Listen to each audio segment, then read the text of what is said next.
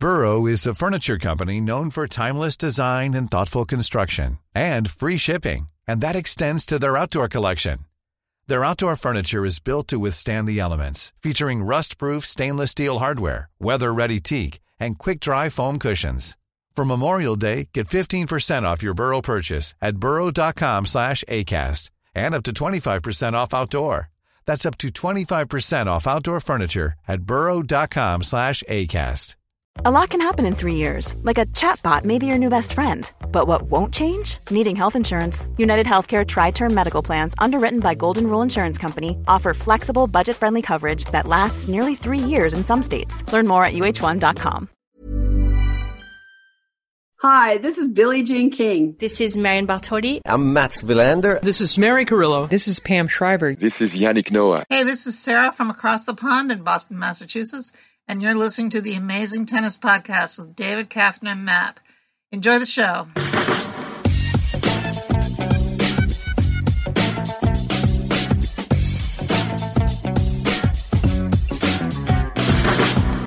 Well, thank you very much to Sarah in our intro there from across the pond in Boston, Massachusetts. I've been to Boston. Matt, have you been to Boston? I have been to Boston. David, have you been to Boston? I have. 3 out of 3. Wow. 3 out of 3. That's Wowzers. Very nice it is too. It is. I loved Boston. Yeah, really loved Boston. Right then, let's talk about tennis. It's day 2 of the Australian Open, or it was day 2 of the Australian Open. It's now 1:28 a.m. in Melbourne, which makes it 2:28 p.m. in the UK. That was some quick maths from me, wasn't it? We've no time to waste for you today on cat news because we didn't see Robin, much to my despair. I'm going to buy cat treats tomorrow. That's my actual plan. Matt and I wandered down the street at 1 o'clock in the morning in Melbourne, literally catcalling moments ago. So that is how our evening has panned out. Before that, I watched Emma Raducanu play tennis live in the flesh for the very first time.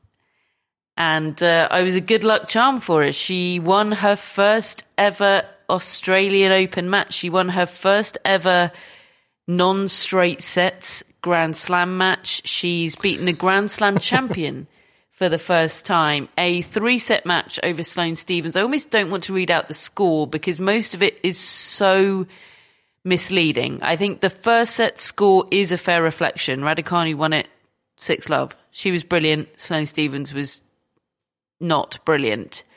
Then she lost the second set 6-2, an incredibly tight and competitive set, as was the third, which Emma Raducanu won 6-1. It sounds rubbish. It sounds Yastremska Brengel-esque.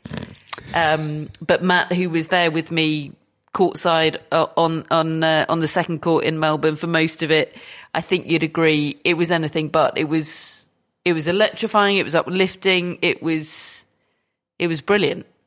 Yeah, a completely misrepresentative scoreline. Both players, I think, really showed us a lot. The way Sloane Stephens came back from that pretty disastrous opening set, to be honest. She found fight. She found a reason to compete in the match and at times played some sparkling tennis of her own. And Emma Raducanu showed us Emma Raducanu in a Grand Slam, which is what we're coming to expect from her now with Wimbledon and the US Open and now this. Just such a different intensity to her performance compared to what we saw just a week ago in Sydney. I've never seen, Matt, such a contrast in intensity in a play. It was like a different human being to me. Yeah. I mean, there's Emma Raducanu in Grand Slams, and as is sort of becoming a cliche now with our Emma Raducanu discussions, we're talking small data sample here. We don't have much to go on. But Emma Raducanu at Grand Slams is completely different. It's 0 and 10 in terms of its intensity contrast. Yeah, and we've seen players with an intensity contrast from the tour to the slams before, but as you say, in Emma Raducanu's short career so far, it's it's amplified for her, even compared to other players. It is so stark. The Grand Slam version is the best version of herself. I don't think she was at her US Open level tonight. I think partly that was due to maybe the conditions, it not being as quick as it was in New York. I think she did find it difficult to hit through Sloane Stephens. She did it a lot. It was also cold tonight. It was definitely I'm really going to try and not complain too much about how cold I was today, but that felt like a legit moment to mention how cold it was today in Melbourne. Yeah, so conditions, court speed, Sloane Stephens' amazing defence, which Emma Raducanu mentioned in her on-court interview, that was something she probably hasn't experienced before. I don't know about you, but sometimes when I watch a tennis match live, I like to focus on one player. Mainly I just watch the ball, but sometimes I like to hone in on one player. And Sloane Stephens and Emma Raducanu, I found myself wanting to hone in sort of on both of them, because Emma Raducanu's footwork, since we did our Tennis Relive show on Linar, which is available for Friends of the Tennis podcast, where we mentioned that Emma Raducanu has sort of copied Linar's footwork.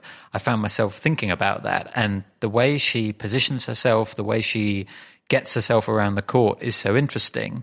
And then you've got Sloane Stephens down the other end, who epitomizes brilliant movement and sort of wonderful court coverage, I suppose. So I found myself drawn to both of them for their movement and the way they sort of tactically opened up the court. And I think that was probably the thing which stood out the most for me for Raducanu today, because she couldn't fully hit through Stephens all the time.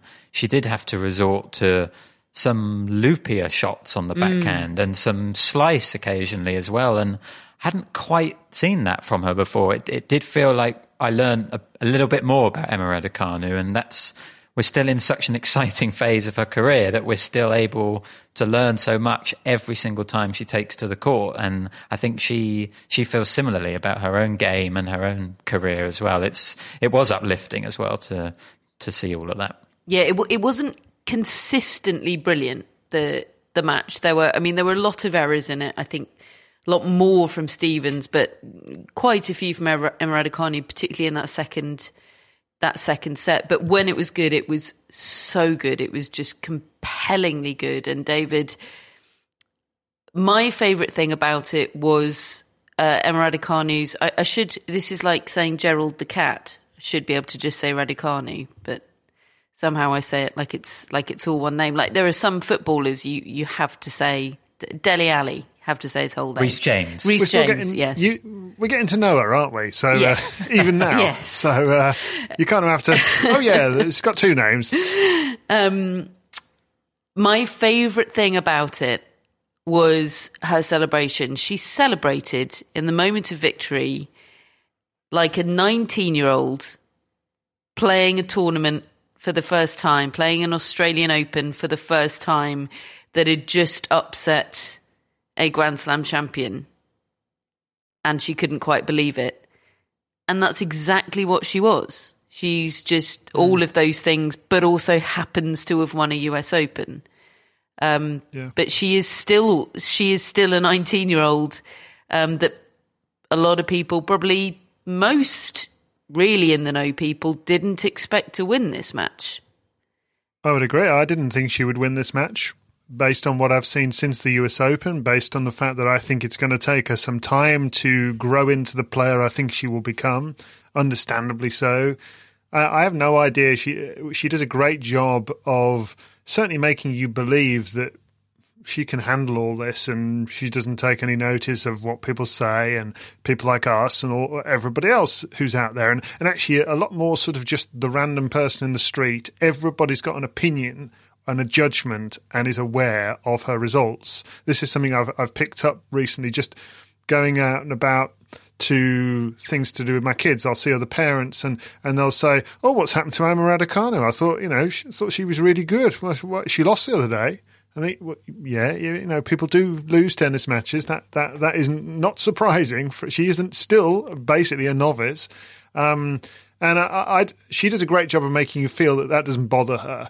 And yet, I wonder whether it does a little bit or whether it's built up a little bit, and she must have heard some of this stuff. So maybe some of the reaction as well is one of, oh, thank goodness, it's back. A little bit of the form I showed is back. I am that player. Okay, I may not do that every week, every Grand Slam. It may take 2 more years, but it's in there. And it was, even for me, it was David, a bit of a apparently relief. She does do it every Grand Slam. Yeah, she does. I mean, the funny thing is, I'm quite glad to hear your reports of the match, because I didn't get a chance to properly watch it, because I was... Funnily enough, I was multitasking, having to edit some footage from her US Open final this afternoon, and by doing so, I got a feel for what it was like back then, and I must admit I'd kind of forgotten. And then to see her just out of the corner of my eye, hitting shots and hearing the commentators really exclaim about what she's doing, and seeing the crowd and seeing some of your messages on our WhatsApp, it was a lovely reminder of just how special a player she is capable of being, and she was back a few months ago. And yeah, it's very hard to keep your feet on the ground one way or the other with a player of such prodigious talent and achievement at this age. But I do feel relieved today for her. Well, I allowed myself to wait until 5-1 in the deciding set before leaning over to Matt and whispering, "What's her draw like?" Whereas I, after the 6-love 17-minute first set, said, "Oh, we're going to need to have an Emma Raducanu and the mix discussion again, aren't we, on the pod?" But actually, I think the way the match went after that, I feel pretty confident. We'll table it. She wouldn't. She's on a potential collision course with Simona Halep in round 3, and I think Halep will be a tough ask for her, even if she's playing really, really well. So let's not get ahead of ourselves. Let's just hope, with all due respect to Danka Kovanic, I think is who she plays next. Raducanu Halep, 3rd round, yes, please. Halep won today pretty handily. Magdalena Freck, I think, for her. David's got her in the final. We're going to stay Halep, not Freck. Yeah. We're going to stay with the Brits, I think. And I hope this isn't because we're fantastically biased and myopic in favour of Brits. I think the stories today have been the Brits. Certainly 2 of them. Yeah, well, the 2 biggest stories have been Murray and Raducanu, I think. There were a lot of Brits playing today, weren't there? There was only the one yesterday, but there were a lot of Brits today. And obviously, as you say, Andy Murray was the other one, and it was a 5-set epic with Basilashvili. I don't know what you thought. I always thought he would end up winning. And I don't know whether that's partly because of, just his history, and he'd beaten him in 3 hours, 13 minutes the other day.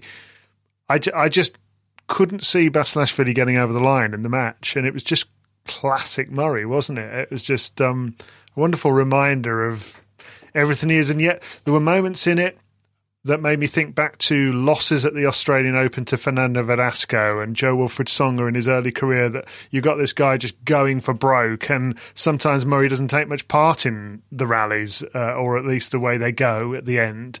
But he navigates a 5-set format, and that'll do. The phrase dictating play, which means you're the aggressor in the match. You decide how a rally goes. It basically means you're going for the winners and you're making the unforced errors.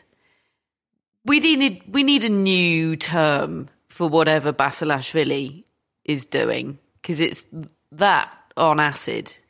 It's mad. If he's paying a coach, I mean, that coach is laughing all the way to the bank, because there is no way there is any tactical thought, or thought full stop, going into Basilashvili's tennis. It's just, fancy trying to hit winner now. Okay, sure, I'll go for it.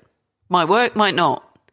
It's mad. It's bonkers, brainless tennis, and sometimes it looks sublime. I mean, the ease with which he produces power is scandalous almost. But he can be awful. The first set he was awful. I just don't understand him at all. And I think Andy Murray couldn't either, really. I think it must be fantastically difficult to keep your concentration and your consistency when 1 minute you're playing a world beater and the next minute you're playing sort of a good club player. It's just madness.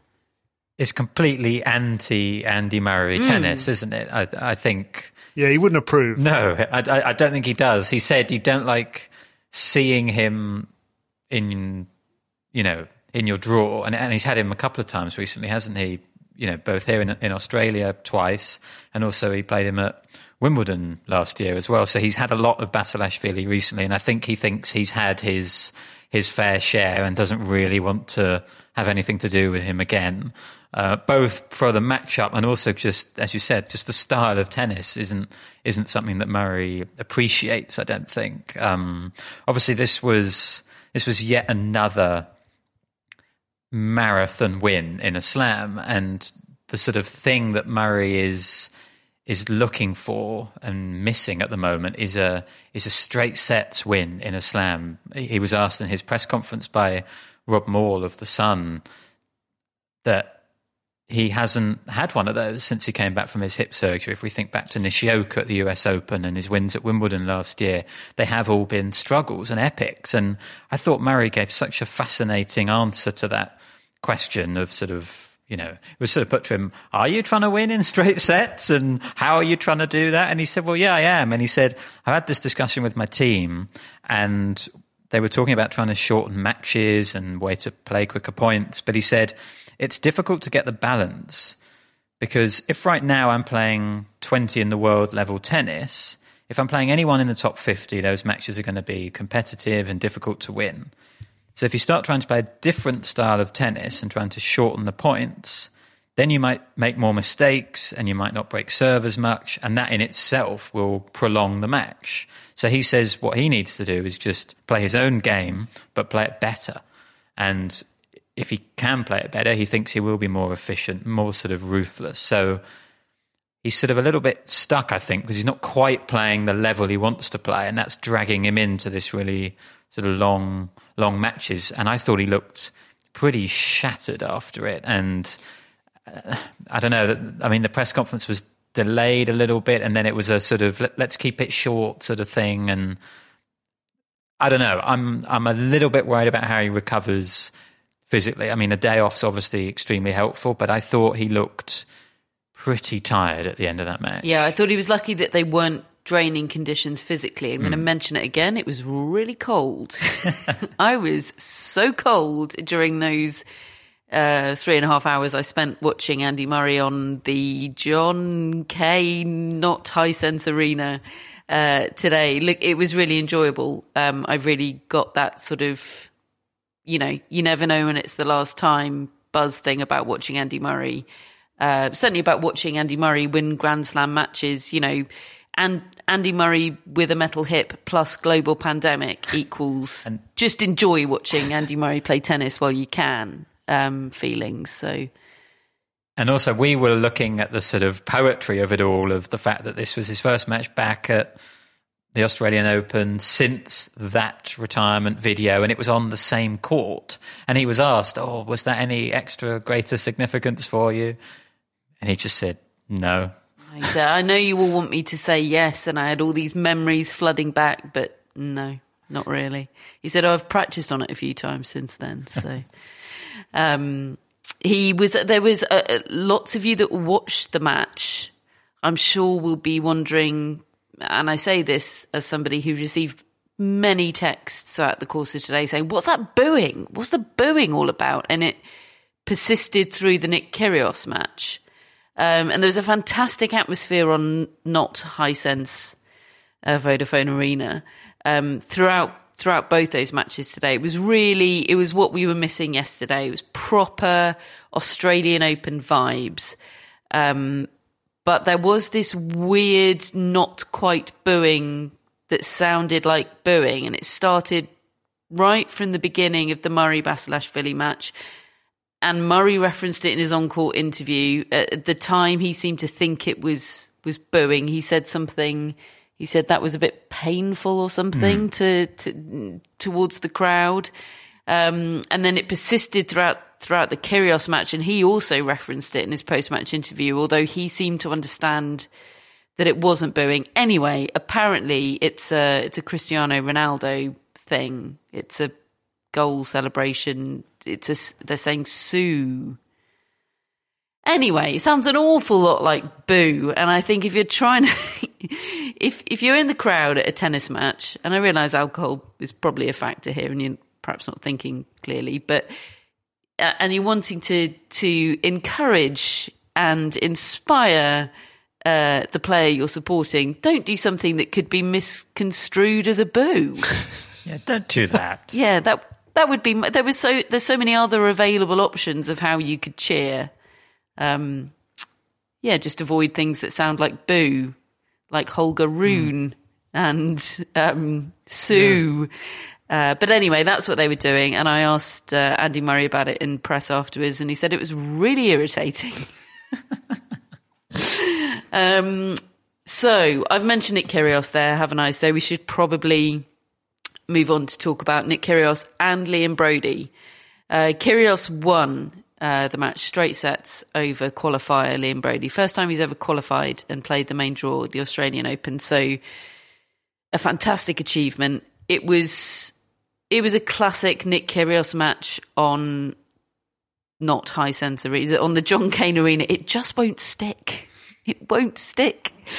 Keep trying. I am trying. It was classic Nick Kyrgios. He hit a between the legs underarm serve in the second game, David. Mm-hmm. That bit I quite enjoyed. He'd hit this sort of body serve at nigh on 140 miles an hour that missed, and Broady laughed. And then before Broady got him to position, Kyrgios had hit this through the leg underarm serve that won him the point. I mean, it was extraordinary that he pulled it off. He hit one later on at a sort of 45-degree angle the wrong way, which was really embarrassing. And he hit loads of them. He hit loads of underarm serves. Personally, I thought he overdid it. I thought it was all... I don't know whether I just have to be in the right mood for Kyrgios, and maybe I'm out of the habit of it. Maybe I'm over him. I don't know. Maybe I don't know what it is, but I couldn't really get into that today. I also... I mean, Brody's a good sport. I think they're good mates. They have a laugh, and Broady was playing along, and he was smiling and laughing and all the rest of it. And lots of people wrote in to me because I tweeted about it and said, I'm not so into this. It feels, I don't know where the line is between entertaining the crowd with antics and sort of mocking your opponent when you're beating him that easily. A lot of people sort of said, well, nice to lighten the mood a little bit after all the stuff we've gone through over the last week. And, I've been into Kyrgios for about 7 years, and this is one of the first times that I've just felt not into it, not into that. Same, David, same. Yeah, I don't think it's a coincidence. Maybe I'll feel differently. Maybe. In the Medvedev match, I went through all the same thought processes, but I don't think it's a coincidence that we've all felt that today. And look, it should be said, there are people here, the crowd inside John Cain Arena today, the whole row of Australian journalists that we're sitting near in the media workroom, people are still going for it and enjoying it and getting swept up in it, and good luck to them. I am a bit over the Kyrgios show. In fact, I'm a lot over the Kyrgios show. And I particularly didn't enjoy him doing the Kyrgios show against Liam Broady somehow, and I'm sure it's because, we're particularly familiar with Liam Broady, and we really wish him well. And, he's been a bit of a poster boy for me. I know we had him on the podcast talking about it, but a bit of a poster boy for the struggles and the grit required to be a tennis player sort of on the fringes of Grand Slam main draws and grinding away on the Challenger Tour. And I found it not disrespectful, but distasteful against Liam Broady today. And I think we should talk about Liam Broady, really. I know he lost today, but there is so much to love about Liam Broady and his performance today and what he had to say in press afterwards, Matt. Yeah, totally. And it was put to him, because he was the one on the end of this Nick Kyrgios show. it was put to him, how did you find it? And he said, well, people were telling me to enjoy it. It's a sort of once in a career experience playing Kyrgios on kind of his court. He said, I hated it. He said, I thought it was awful. And he didn't actually blame Kyrgios for that. He said, I would have found it disrespectful if I thought it was personal, but I didn't think it was personal or malicious or anything like that. It's just what he does. He does sort of try to do it to everybody. It's just that he can't do it to everybody, but he can do it to Liam Brody. And Liam Brody actually started the press conference by saying, he was asked, what did he think of the match? And the first thing he said was, well, Kyrgios serves effing good, doesn't he? He was really quite in awe of Kyrgios's game, actually, and how talented he is. And the fact that he was able to do that after having not played tennis in 8 months and being in isolation with COVID next week. And he did suffer with COVID. He revealed in the post-match interview, he said he was bedridden for 2 days, didn't he? Yeah, absolutely. He said if there's any sort of idea of it being disrespectful, he says it's just purely the fact that he can make you feel like a bit of a club player out there because of the way he can dink the ball, lob the ball, inject pace into the ball. He can do so many things. And I think Liam Brody was sort of both in awe of that, but also hating the experience he was having as a result of the crowd. He was being sledged.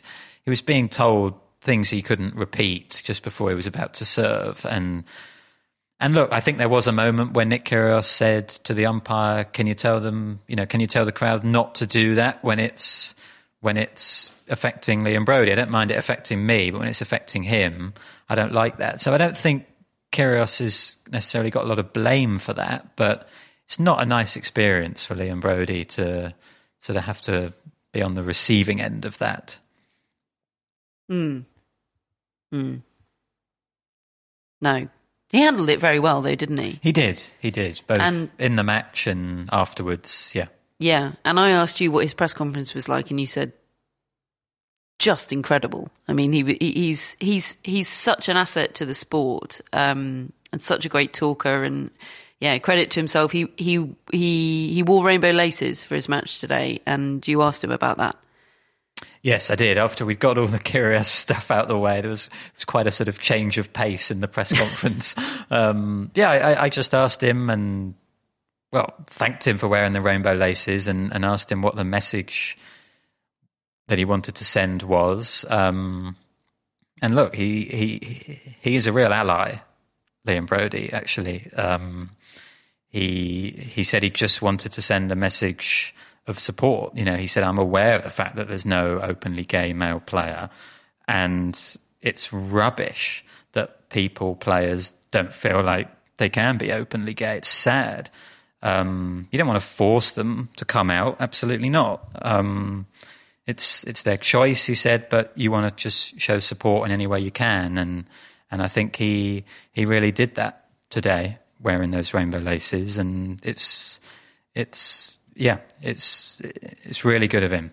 Yeah, good for you, Liam Brody, because it might not seem like much, but there weren't any other players out there today wearing rainbow laces. Matter. It matters, and it reminded everybody of the time that Laura Robson wore a rainbow hairband on the Margaret Court Arena one year, and we Googled it to try and remind ourselves about that, and some of the headlines, igniting row, igniting gay rights row, and some of the Laura Robson quotes from that are just fantastic. It was just a rainbow-coloured hairband. I didn't see anything about a protest today. I wore it because I believe in equal rights for everybody. That's it. It's a hairband. Epic quotes. Go on, Laura. Go on, Laura. And go on, Liam Brody. And those quotes have been picked up by Attitude magazine, which is fantastic. So a winner today in many ways, Liam Brody, but also a winner today, Nick Kyrgios, who will now face Daniil Medvedev, who was, just cruising against Henry Laxton. Lost the first game of the match and then just, was brilliant and will almost certainly take care of Nick Kyrgios, I would say. I know he's got a good head-to-head, but Yeah, it's a 2-0 head-to-head for Nick Kyrgios. Both of those in 2019. I think one on clay, one in the final of Washington, I think, which was very much a sweet spot week for Nick Kyrgios. Medvedev said, I'm a different player now. I've got titles, I've got Grand Slams, I've got experience. And I was really reminded of something Naomi Osaka said once, that when you win a Grand Slam, everyone assumes that's going to give you a load of confidence because you know how to do it. But actually, you also know how hard it is. And sort of trying to do it again is difficult. Obviously, she did do it again at her very next Grand Slam. But even so, I feel like for Medvedev, he really has taken confidence from winning the US Open. And he's sort of carrying himself a little bit differently. He's not worried about the fact that he's the favourite here for the first time with no Novak Djokovic in the draw. He's sort of taking it in his stride. And yeah, I think we will see how much he's come on as a player, the way he might handle Nick Kyrgios in a couple of days' time. That's a very good point. Just in terms of wrapping up the men's matches today, no other big upsets. I don't think Jannik Sinner won very easily. He's a potential round 3 opponent for Andy Murray. Felix Auger-Aliassime was in big trouble against Emil Ruusuvuori. Matt went out to watch that and saw Auger-Aliassime safely through. So he's got you to thank, Matt.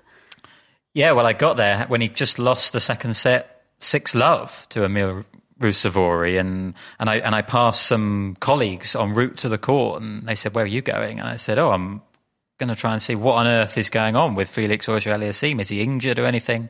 And they said, "Oh yeah, please tell us, because we want to know what's going on as well, because what is that scoreline?" He wasn't injured. He was just having a really rough day with his game, to be honest. It was, as you mentioned, cold, windy, difficult conditions, which he didn't enjoy. He looked rushed to me a lot of the time. Emil Ruusuvuori hits a big ball, and he looked uncomfortable with it. One of his shanks actually landed right in the lap of the person sitting in front of me, and I was not particularly close to the court on the, I don't quite know how to say it, 1573, 1573 arena. Catchy. Yeah. Anyway, in the end, it's a big win for Felix Auger-Aliassime. It's the first time he's won in a slam when he was either 2-love down or 2-1 down. He was 0 wins and 9 losses from those positions. So for him to sort of come through that and by the end start playing a lot better, I think he'll take quite a lot of confidence from that. Definitely. Just going back, by the way, to Medvedev very quickly. We mentioned that the one person in his section of the draw that could trouble him a little was Hugo Humbert. Well, he's a goner.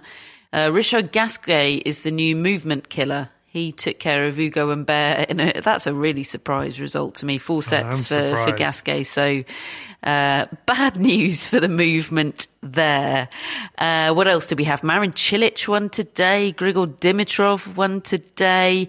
I think that's all the big... Oh, we had a withdrawal for Casper Ruud. Real shame for him. Ankle injury. Rolled his ankle in practice 2 days ago. Hoped to recover. Ran out of time. And that reminds me that we forgot to mention, or rather I used the time we should have been mentioning, Ons Jabeur's withdrawal to talk about cats yesterday. But Ons Jabeur had to withdraw with a back injury. You haven't mentioned terrible Cressy shame yet. for her. David, I'm getting onto it. Can you not tell the rapid pace at which I'm rattling through all these other results in order to give you time to talk about Maxime Cressy? You've just used 20 seconds of it. Off you go. Well, it was the most boring match I've ever seen, and he won in 5 sets against John Isner. On we go. Well, Matt and I were going to go to his press conference. We had big plans, and there wasn't one. Turns out he wasn't requested. So we'll request him next time to make sure he comes to press. People obviously aren't hearing. You're not spreading the word far and wide enough about Maxime Cressy. So more work to be done, David. What more can David do? I will be there. He woke up at 3 a.m. to watch this, quote, world's most boring tennis match. If you're looking for plump lips that last, you need to know about Juvederm lip fillers. With Juvederm Volbella XC and Juvederm Ultra XC, your lip look, whether it's subtle or bold, can last up to 1 full year with optimal treatment and no additional maintenance. Find a licensed specialist and see if it's right for you at Juvederm.com today. That's JUVEDERM.com. Add fullness to lips in adults over 21 with Juvederm Volbella XC or Juvederm Ultra XC. Do not use if you have severe allergies or a history of severe allergic reactions, or if you're allergic to lidocaine or the proteins used in Juvederm. Tell your doctor if you have a history of scarring or taking medicines that decrease the body's immune response or that can prolong bleeding. Common side effects include injection site redness, swelling, pain, tenderness, firmness, lumps, bumps, bruising, discoloration, or itching. As with all fillers, there's a rare risk of unintentional injection into a blood vessel, which can cause vision abnormalities, blindness, stroke, temporary scabs, or scarring. For full, important safety information, visit Juvederm.com. Ryan Reynolds here from Mint Mobile. With the price of just about everything going up during inflation, we thought we'd bring our prices down. So to help us, we brought in a reverse auctioneer, which is apparently a thing.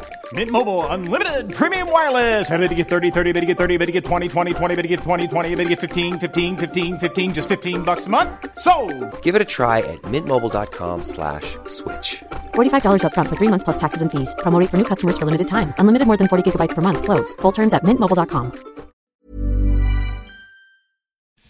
Hello, Tennis Podcast listeners. David here. Now, you might know that I love a bit of cooking, and I think I'm quite good at it. But if I'm honest, even I get fed up trying to work out what to do every night. That's where Home Chef comes in. Being able to put together a delicious meal without the long prep and the cook times, well, that's pretty cool. Home Chef provides fresh ingredients and chef-designed recipes conveniently delivered to your doorstep to simplify your cooking experience. They have over 30 options a week and serve a variety of dietary needs, so you don't have to worry about what to make ahead of time. Not only is it convenient, but it's economical too. Home Chef customers save an average of $86 per month on groceries. Now, for a limited time, Home Chef is offering Tennis Podcast listeners 18 free meals plus free dessert for life and, of course, free shipping on your very first box. Go to homechef.com/tennis. That's homechef.com/tennis for 18 free meals and free dessert for life. You heard it right. On to other results from the women's draw. I mentioned Halep won.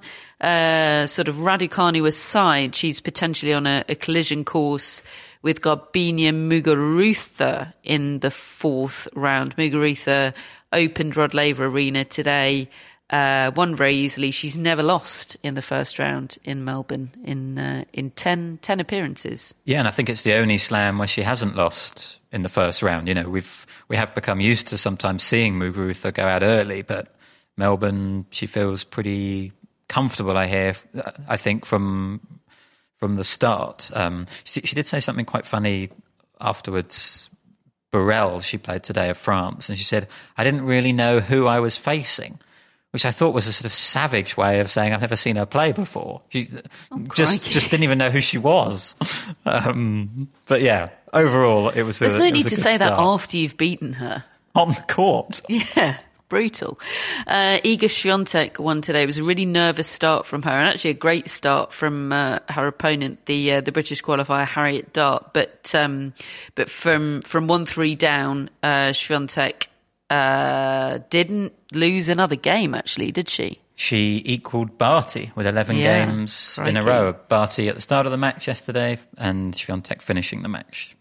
Petra Kvitova is out, the former finalist here. Of course, that was probably the biggest upset on paper today, although it didn't feel like a massive upset, her losing to Castella. Probably actually the biggest upset was Leylah Fernandez going out to the Australian world number 132, Maddie Inglis.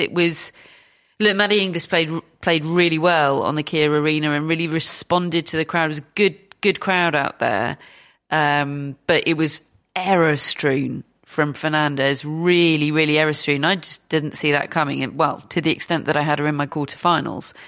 It was 30 unforced errors from her today in quite a quick straight sets match. It was a lot. I didn't necessarily think she'd have a deep run here, but I certainly thought she'd do better than this and wouldn't wouldn't lose in that manner was what I didn't expect. I think if Fernandez is going to lose, it's going to be tight and right to the end, but it wasn't. And sometimes maybe you just have to put it down to a bad day. That's certainly her take on it. She said, I felt good coming in, mentally, physically, everything. I was pleased with my preparation. I got out there, just couldn't play. Just played a really bad match. She was really upfront about it, trying not to take the credit away, of course, but it was clear that she just couldn't get it going today for whatever reason. Well, we've had a few people sort of speak that, we had Coco Gauff talking that way yesterday, and Cameron Norrie as well, didn't we? Sort of just at a bit of a loss, but maybe it's just one of those days happening at an unfortunate time. I'm worried that I've overlooked Anett Kontaveit, because perhaps not the fact that she beat Siniakova is a surprise, but the manner in which she beat her. Siniakova is a good player, and I think her singles ranking should be better than it is, really. But Kontaveit just dismissed her today. And I'm worried I've made a big boob with my predictions, not including her. Same here. Yep. Yeah. Full house. And I think none of us particularly trust the end of the year, do we, as a performance guide, particularly for a new player that hasn't had a breakthrough like this before. And I think she falls into the category of Caroline Garcia and Aryna Sabalenka and Elina Svitolina. I'm expecting it to kind of wither away. But she's saying what's the excuse then for us all overlooking Anastasia Pavlyuchenkova? Because I always do that. And she's a French Open finalist now. Probably 12 years of... Yeah, but she's a Grand Slam finalist now, David. 2-1 today over Anna Bonda. I didn't even really linger on her in the draw and consider her very much, and I probably should have. Isn't Pavlyuchenkova playing... she's playing Stosur now, isn't she, or someone like that? She's playing someone who similarly, experienced. Yeah, Sam Stosur was a real good... That was so delicately put, David. Yeah. Other words came to mind first. Masterfully handled. Sam Stosur was a good news story today. She's announced that this is her final Australian Open as a singles player. She'll be retiring after this. It's her 20th appearance at her home Grand Slam. She's going to continue to play the remainder of the year in doubles. She was out there on the Kia Arena. She just loved it. She loved the court, obviously new court this year. She really brought the vibes. She beat 28-year-old Grand Slam and WTA Tour debutant Robin Anderson in 3 sets. And she just looked like she loved every single second of it. And I'm not sure I can ever say that about any previous match of Sam Stosur's at the Australian Open. No. So I'm glad she's finally had a taste of winning, enjoying playing at her home Grand Slam. Anna Konyu did the business for you today, David. She beat Shelby Rogers. In other David sort of favourite players news, Clara Towson won today against Astra Sharma. Daria Kasatkina is quietly having a very good start to the season. It's all coming up law. Now we're talking. It's good, this. Heather Watson and Dan Evans won today in sort of residual British news. Dan Evans really easily over David Goffin, and Heather Watson, good win for her, 6-2 in the third over Maya Sharif. Rybakina, Matt. Rybakina gave me a few heart palpitations. She's in my quarterfinal lineup, and she was playing fellow Kazakh Zarina Diaz today. Yes, and she had to save a match point in the second set, and she did it with a really gutsy backhand drive volley. I think, I was certainly holding my breath when that ball was in the air, and she took it out the sky and landed it. Came through the second set and then raced through the decider, as I think, she probably should if she's playing well against Zarina Diaz. There's a real power imbalance between those two players that you would think Rybakina should take advantage. But there's a worry. She had a medical timeout. I believe it was for her knee.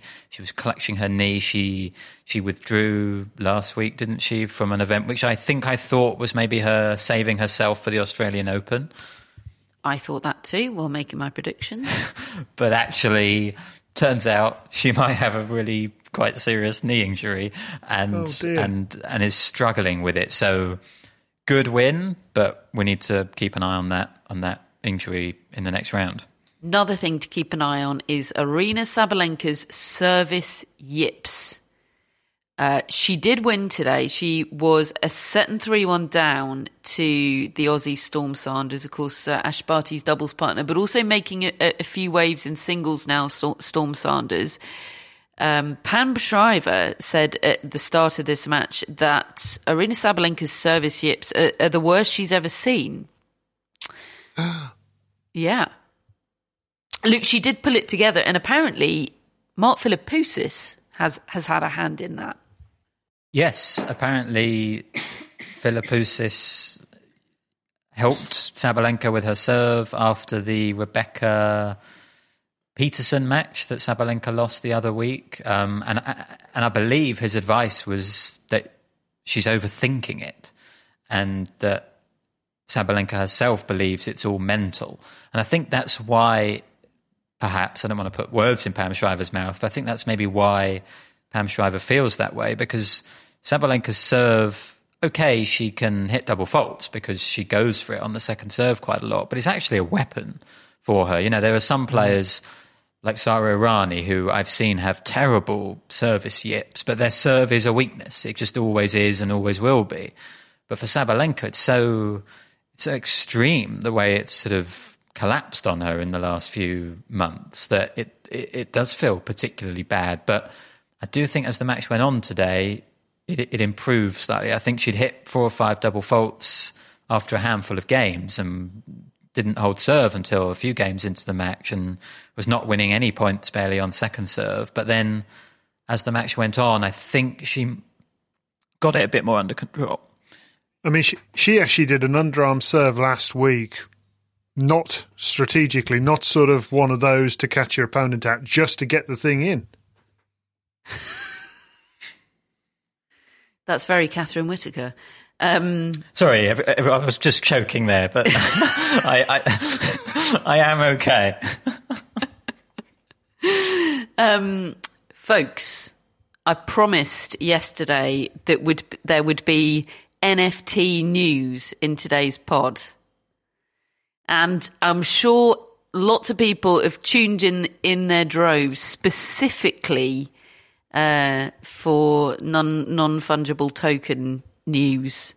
For the moment, the tennis podcast, along with the AO, has launched itself into the metaverse. That is the wording of the Australian Open's press release, I should say. They've released a collection of 40 NFTs to celebrate iconic moments in AO history. You can get a 3D tennis racket.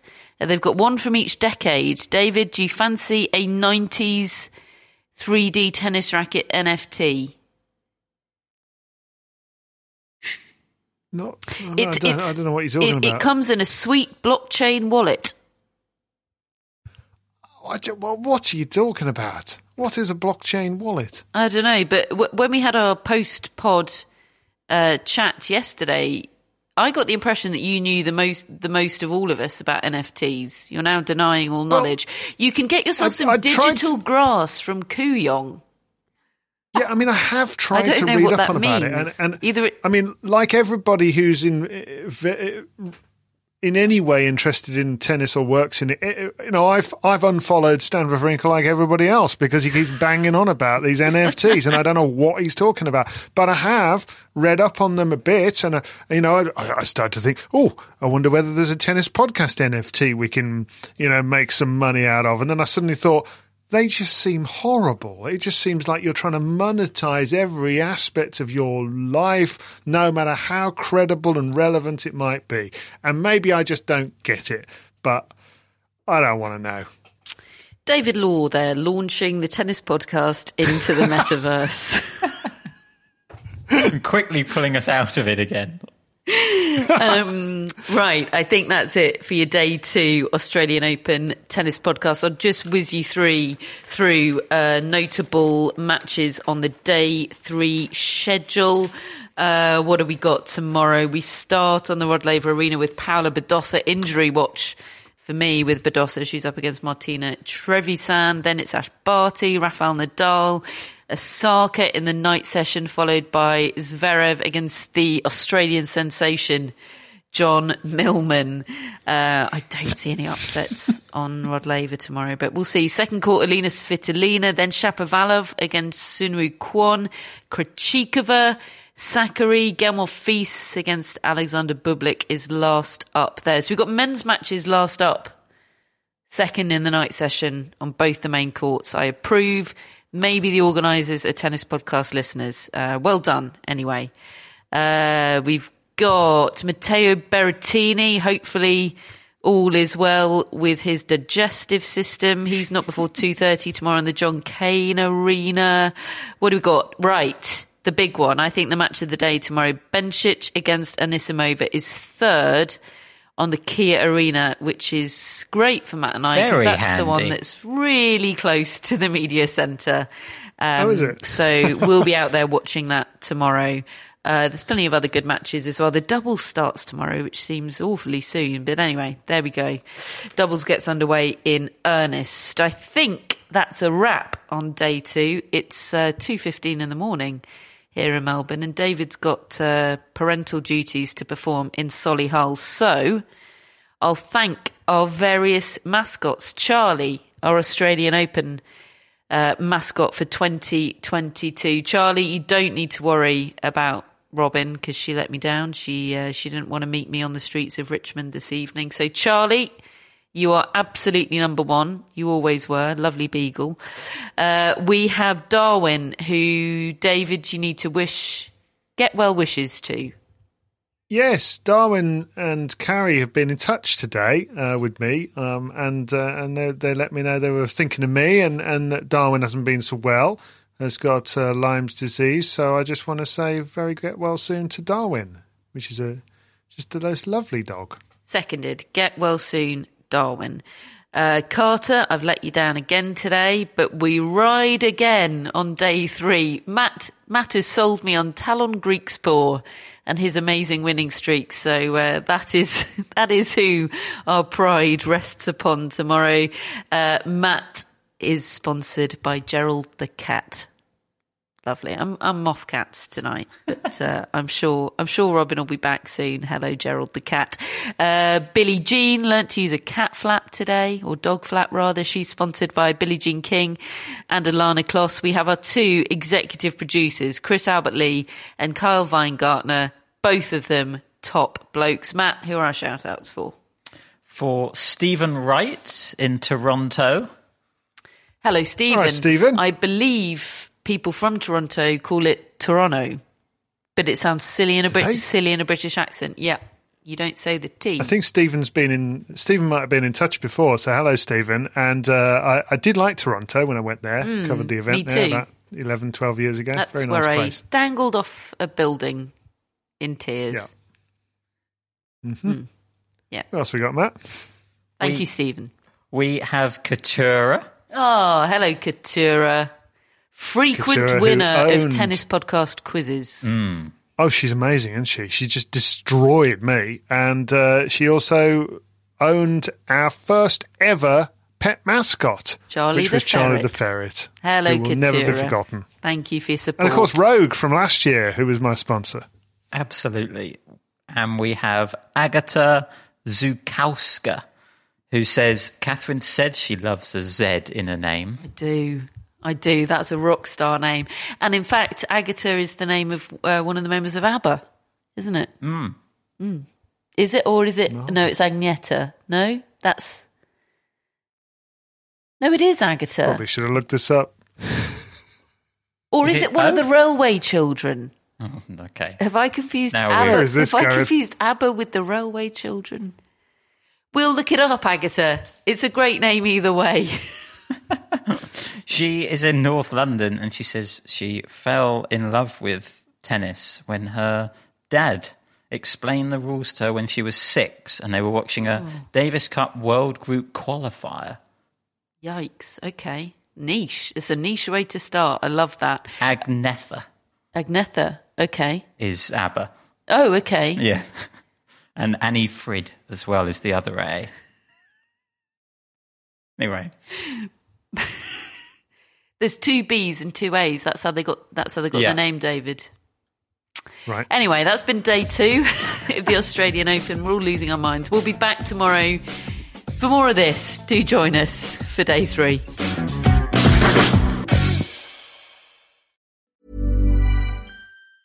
Mom deserves the best, and there's no better place to shop for Mother's Day than Whole Foods Market. They're your destination for unbeatable savings, from premium gifts to show-stopping flowers and irresistible desserts. Start by saving 33% with Prime on all body care and candles. Then get a 15-stem bunch of tulips for just $9.99 each with Prime. Round out Mom's menu with festive rosé, irresistible berry chantilly cake, and more special treats. Come celebrate Mother's Day at Whole Foods Market. Cool fact, a crocodile can't stick out its tongue. Also, you can get health insurance for a month or just under a year in some states. United Healthcare short-term insurance plans, underwritten by Golden Rule Insurance Company, offer flexible, budget-friendly coverage for you. Learn more at uh1.com.